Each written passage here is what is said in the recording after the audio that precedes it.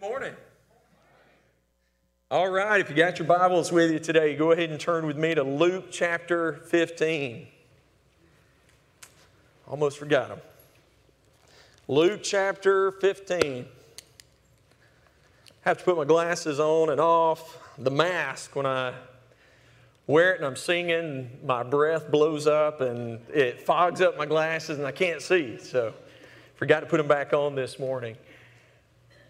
I want to start off by telling you guys a story. It comes straight out of Reader's Digest.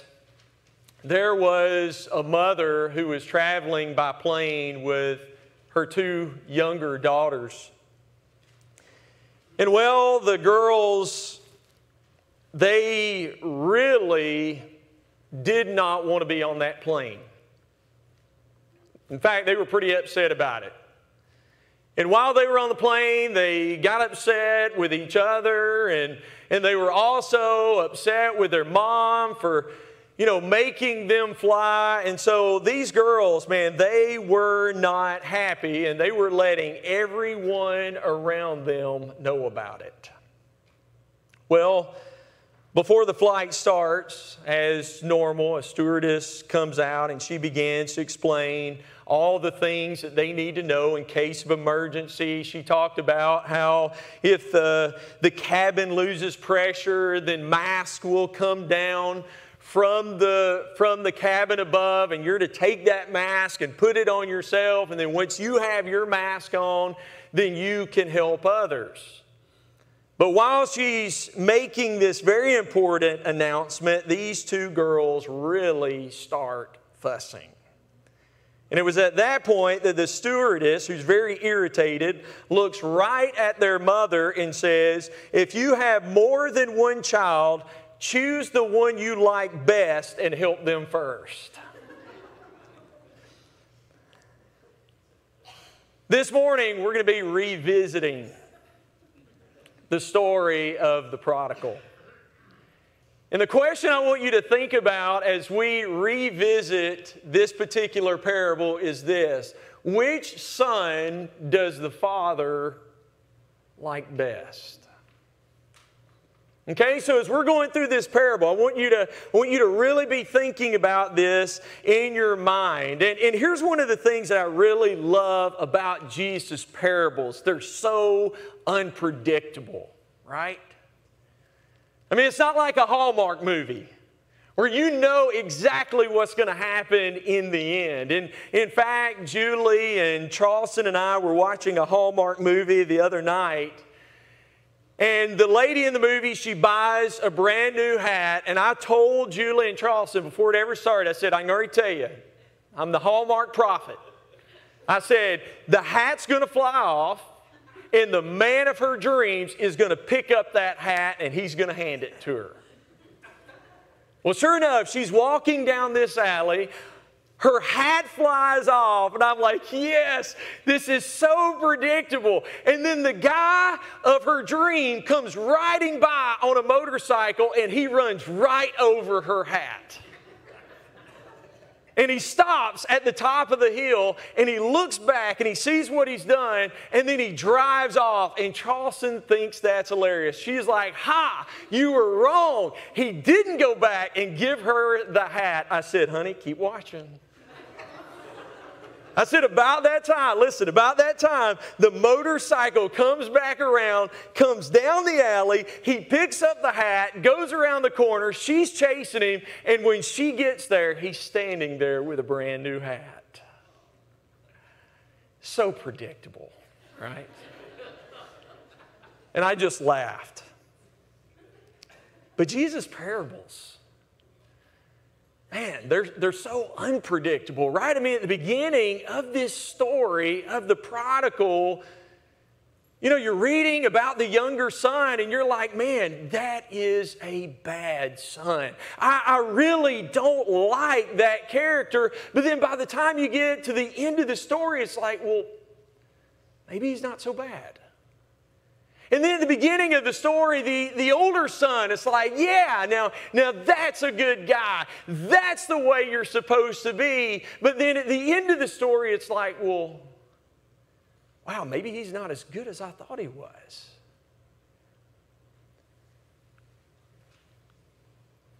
Let me ask you a question this morning as we think about this parable. As a parent, which one of these sons would you rather have? Would you rather have a child that is immoral but is humbled? Or would you rather have a son who is moral but is very judgmental? Which one of these sons would you rather have? Which one was really good and which one was bad? Or could it be that both of them were bad? And if you think you know which son the father liked best, then you probably haven't read this story through the father's eyes. Let's look at Luke 15. We're going to read this parable again, starting in verse 11. And this is a lengthy reading, so I'm not going to put it up on the screen. It says, Jesus continued. There was a man who had 2 sons, which is kind of interesting, right? Because we make this story about the prodigal son. We make it about one son, but Jesus says, no, this story is about 2 sons. The younger one said to his father, Father, give me my share of the estate. So he divided his property between them. Not long after that, the younger son got together all that he had, set off for a distant country, and there squandered his wealth in wild living. After he had spent everything, there was a severe famine in the whole country, and he began to be in need.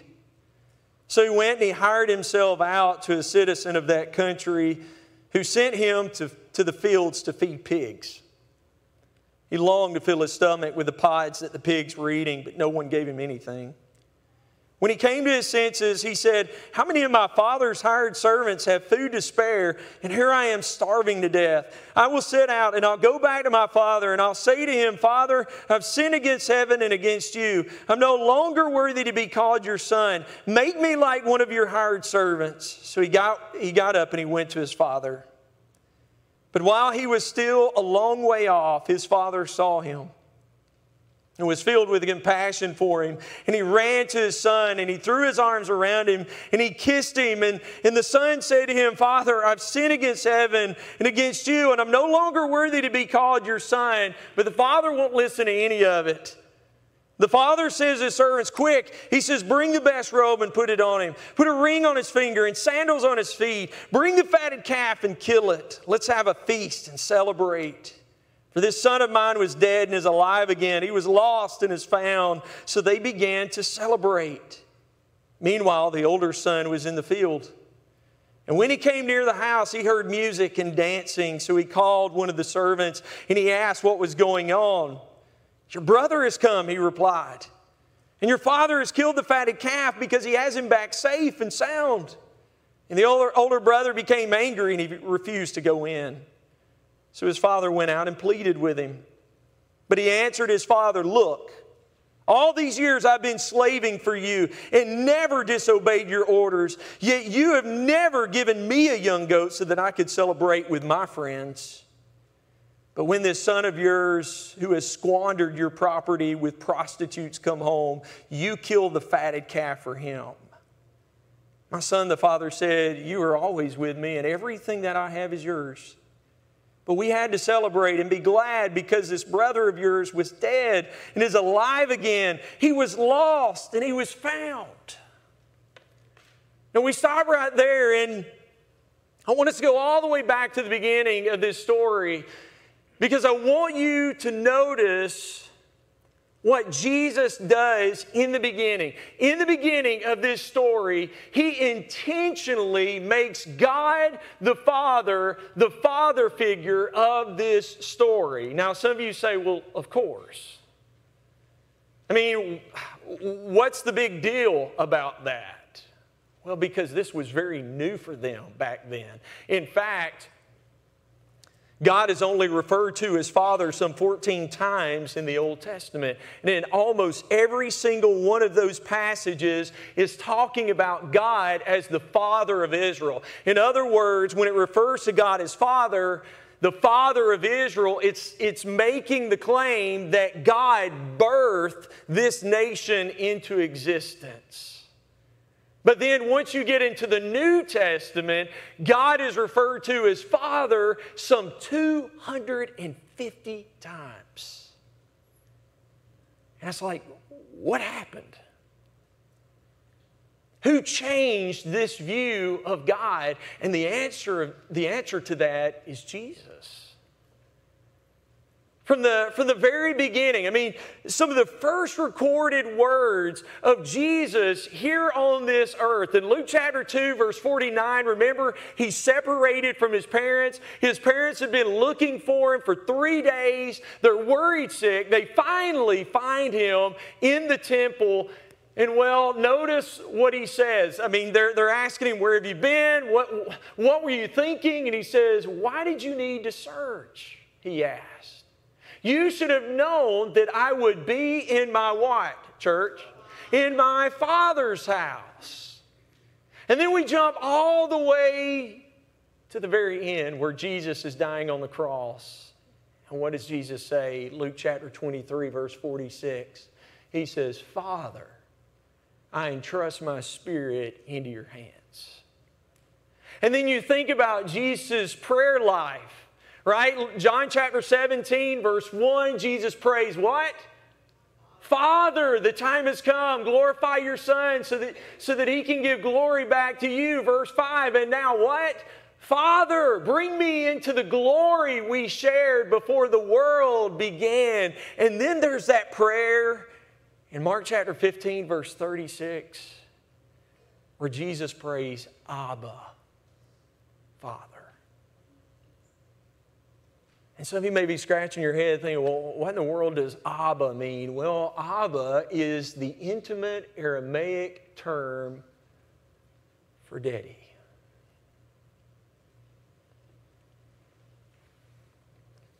And Jesus used that word when He prayed to God. And no one had ever talked about God like this. And so you can imagine, man, this absolutely blew His listeners away. I mean, this would have been very difficult for them to grasp, to look at God as their Father, their dad. And that may be difficult for some of you this morning as well, because maybe you didn't have a good relationship with your father growing up. Maybe your dad was never there, or maybe your dad was very harsh, or maybe your dad was very abusive. And so in your mind, it's really hard for you to imagine God as our Father. And so why did Jesus choose that word?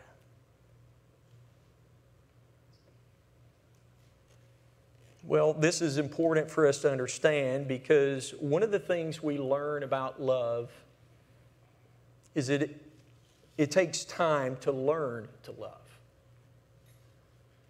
Whether it's our parents, whether it's our spouse, or whether it's God Himself, we learn to love over time. But listen to me this morning.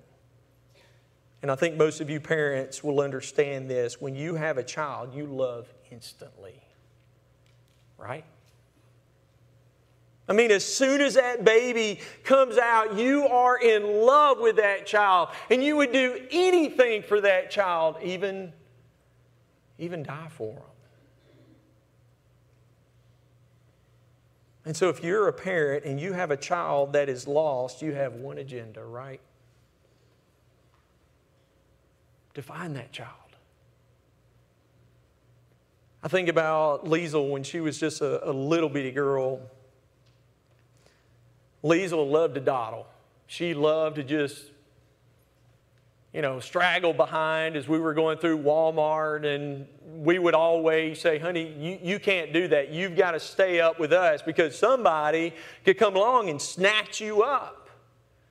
But Liesel wouldn't listen. She would just, we'd be going down the aisle and she'd just straggle behind. She'd be going, looking at things on the aisle. And so one night we're at Walmart and I told Julie, I said, let's teach her a lesson. I said, she's not listening. She's still dawdling. I said, let's go on over to the other aisle. And so we go over to the other aisle. We're just kind of waiting for her to come running around the corner. And she doesn't. And so we're like, man, let's go get her. And so we go back to the previous aisle, and she is gone. And now, Julie and I, we're terrified. She runs one way, I run the other way, and we're running down the aisles looking and yelling her name. And we finally meet back up. She's like, I can't find her. And I said, I couldn't find her either. And we're just terrified. Then all of a sudden, we hear crying.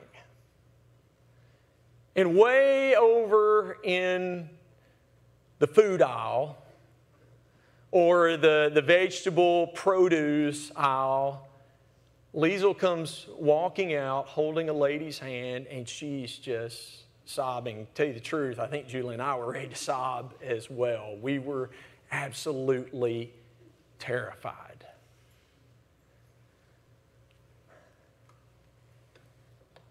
And Jesus is trying to explain this is why He spends so much time with sinners. But in today's parable, this is not about a father and his lost son. This is a parable about a father and his lost sons, plural. You see, these two boys, whether we realize it or not, had a lot in common. For example, both sons resented their father's authority. Now, it was very obvious in the younger son, right? I mean, he had that rebel spirit, and it's easy to see. I mean, he was like a wayward sheep that went to his father and said, look, I am tired of you shepherding my life.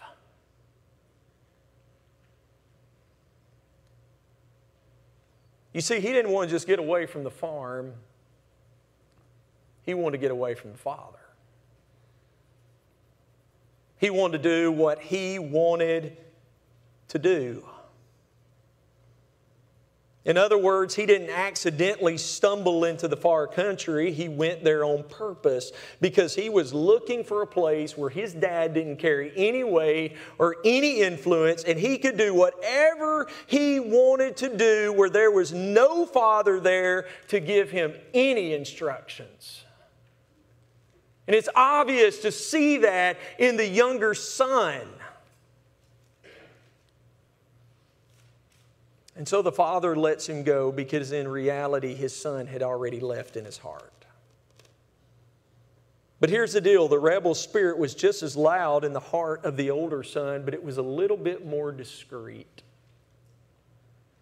Because his refusal towards the end of the story, when his father throws this party in that particular day and time, in that culture, that was just as much a disgrace as anything that the younger son had done. Because his refusal to go to the father's party was basically saying to everyone, I have no confidence in my father's judgment. He has no clue how to run a family. In other words, the older son showed by his actions that he had no more respect for his father than the younger son did. Both boys were trying to get out from under their father's authority, but they tried to do it in different ways.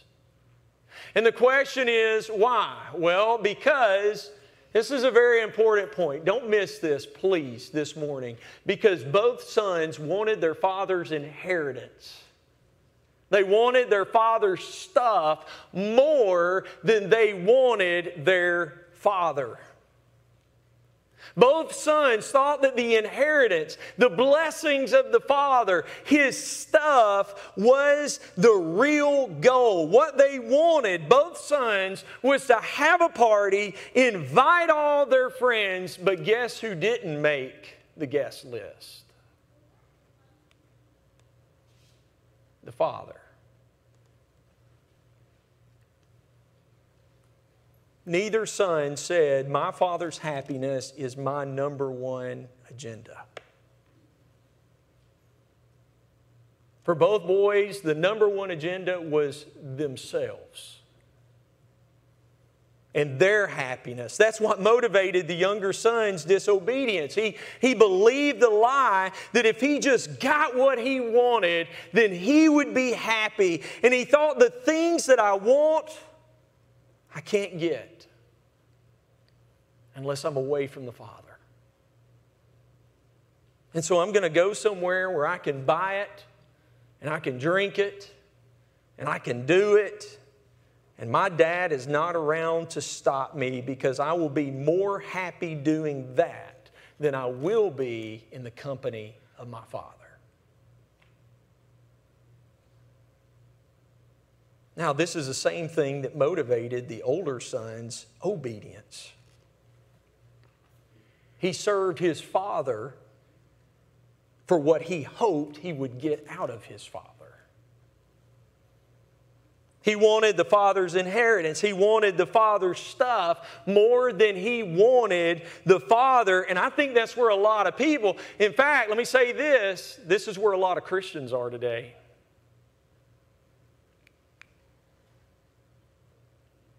In other words, goodness is a way of gaining control. Well, God, I've obeyed you. I went to church and I studied the Bible and I prayed and I gave and I served. And so now, God, I deserve an easy life, and I deserve answered prayers, and I deserve a ticket to heaven. You want to know how you recognize the older son's spirit when life gets hard and their prayers aren't answered the way they want? They get mad at God. And they get mad at the church. Because what they really want more than time with the Father is the Father's blessing. Francis Chan, I believe in his book, Crazy Love, asks a question. He says, if you could go to heaven and have everything that you ever wanted, it was all there, everything was perfect. There was no sickness, no pain, no sorrow, no suffering. The gates are pearl and the streets are gold. I mean, everything is over the top. It's phenomenal, greater than you could ever imagine. But God wasn't there. He said, would you be happy? Think about that for a moment. Heard a story about a gardener who grew this impressive carrot, the biggest he had ever grown. And so he went to the king and he said, Your Majesty, I grow carrots. And he says, this is the best carrot I have ever grown, probably ever will grow. And he says, I just want to give it to you out of my love and out of my esteem and respect for you. And the king was just so pleased. And so as the gardener was walking out of his courtroom, the king said, you know what? I own the plot next to you. And he said, I want to give that to you so that you can grow even more carrots. And the man was just blown away. I mean, he was just elated, and he thanked the king, and he left. Well, there was a nobleman in the court that day who watched all that happen, and he's thinking to himself, man, if that's what you can get with a carrot, imagine what you could get if you gave something great. And so the next day, the nobleman comes in with this beautiful stallion, and he brings it to the king. And he says, "O king," he says, "this is the greatest horse I have ever bred." And he said, "and I just want to give it to you." And the king could discern his heart. And the king looked at him and he said, "Thank you." And he dismissed him. And the nobleman stood there. He couldn't understand. And finally the king, seeing this, said, "Let me explain." He said, "The gardener was giving me the carrot. But he said, you were giving the horse to yourself. Neither son thought that a relationship with their father was enough. In their mind, the end goal was the inheritance. It's what they could get from the father. The stuff, the blessings. But then also the third thing these two boys had in common was both saw their relationship with the father as something that could be earned. The younger son says in verse 19, right? He says, make me like one of your what, church? One of your hired servants. You see, the younger son thought the only way to be with the father was to earn it. I've blown it. I've messed up.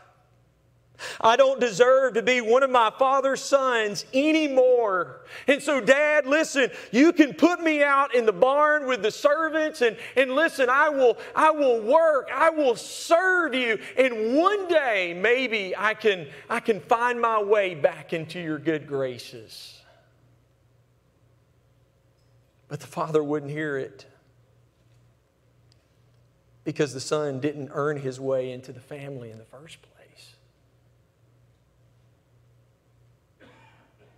But the younger son wasn't the only one who tried to do this. Did you notice what the older son said in verse 29 to his father? He says, look, after all these years I have been, what, church?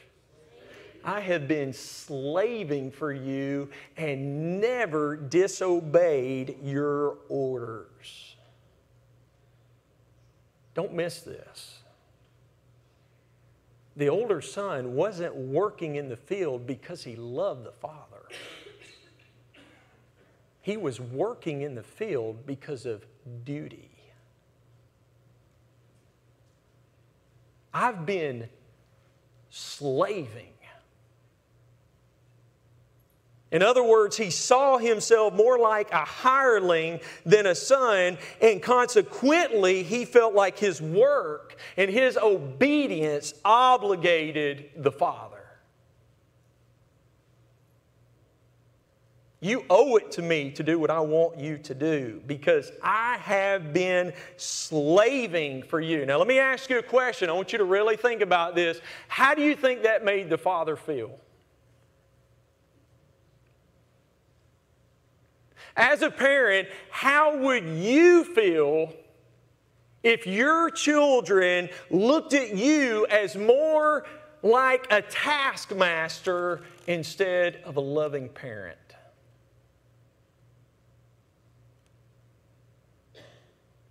Listen, just like the demerits didn't cost the younger son his sonship, merit didn't earn the older son his sonship. The older son was trying to make himself a slave for something he already had.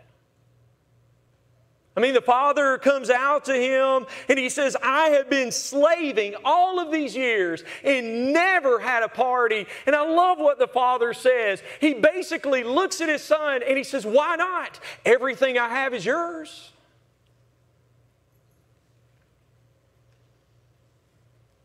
But the older son never asked for a party because he didn't see himself as a beloved son. And he didn't see his father as a beloved father. Both sons broke their father's heart. Both sons chose to put distance between them and their father. And in their own way, both of these sons had missed the life that the father wanted them to have. And well, that's the risk of having kids, right? Proverbs chapter 17, verse 21, it is what, church? It's painful to be the parent of a fool. And there is no joy for the father of a rebel. Listen, God's heart breaks for His lost children.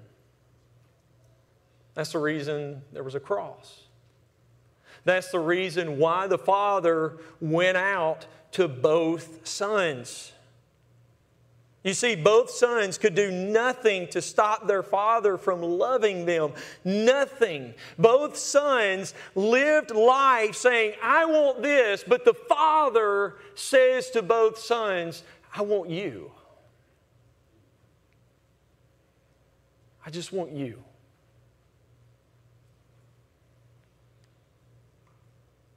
And by the end of the story, the younger son changes.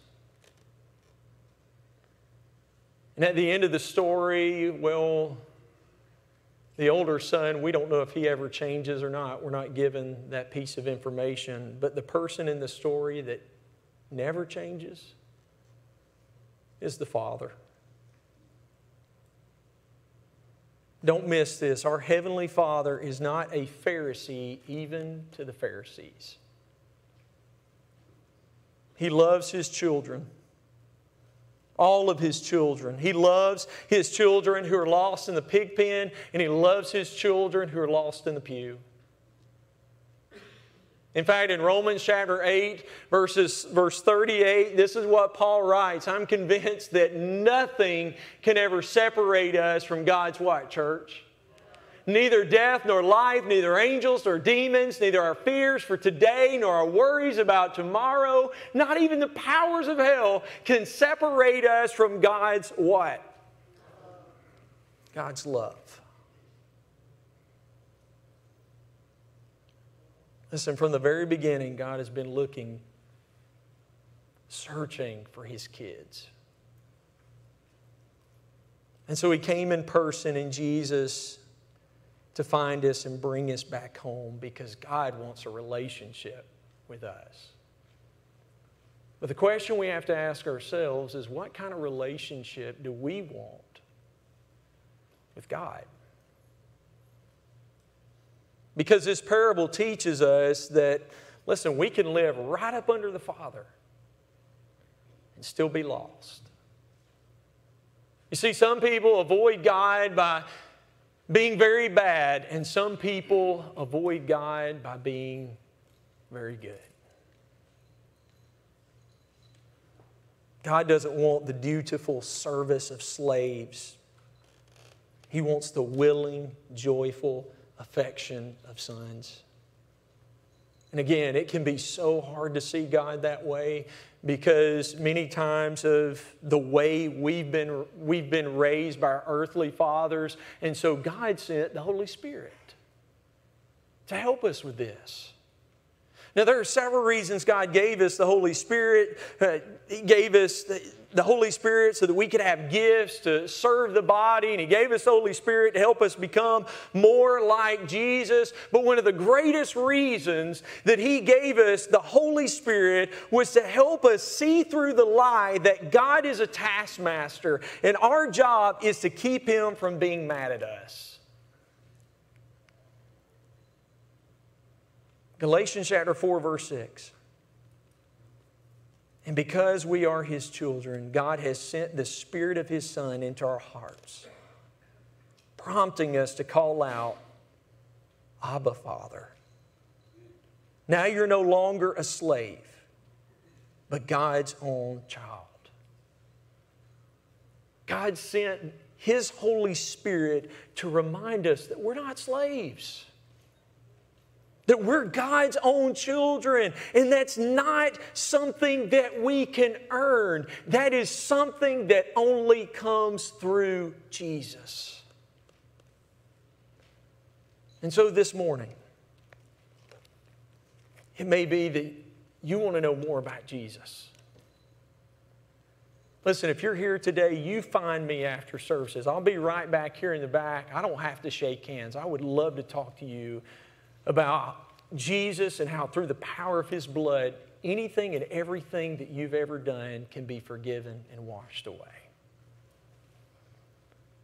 Or this morning, if you are a child of God, do you realize the advantage of that? You don't need me. You don't have to come before a minister or a priest and say, hey, will you ask God to forgive me? Because of Jesus, you can go directly to the Father. You don't have to come and sit on a front pew. You can go to God and say, God, I'm sorry. Will you forgive me? God, today I want to repent. And that's between you and God. And so if you have a need, man, listen, we would love to pray for you. We would love to help strengthen you in whatever way we can. We would love to tell you about Jesus. If you're watching online this morning, listen, you can contact me. You can contact the church, email, text. You can call me. I'd love to tell you more about Jesus because it's through Jesus we're saved. And today we celebrate as we gather around the Lord's table exactly what Jesus did for us. He shed His blood so that we could be forgiven of anything and everything we have ever done. And man, today as we sing this next song, I hope you'll celebrate with me.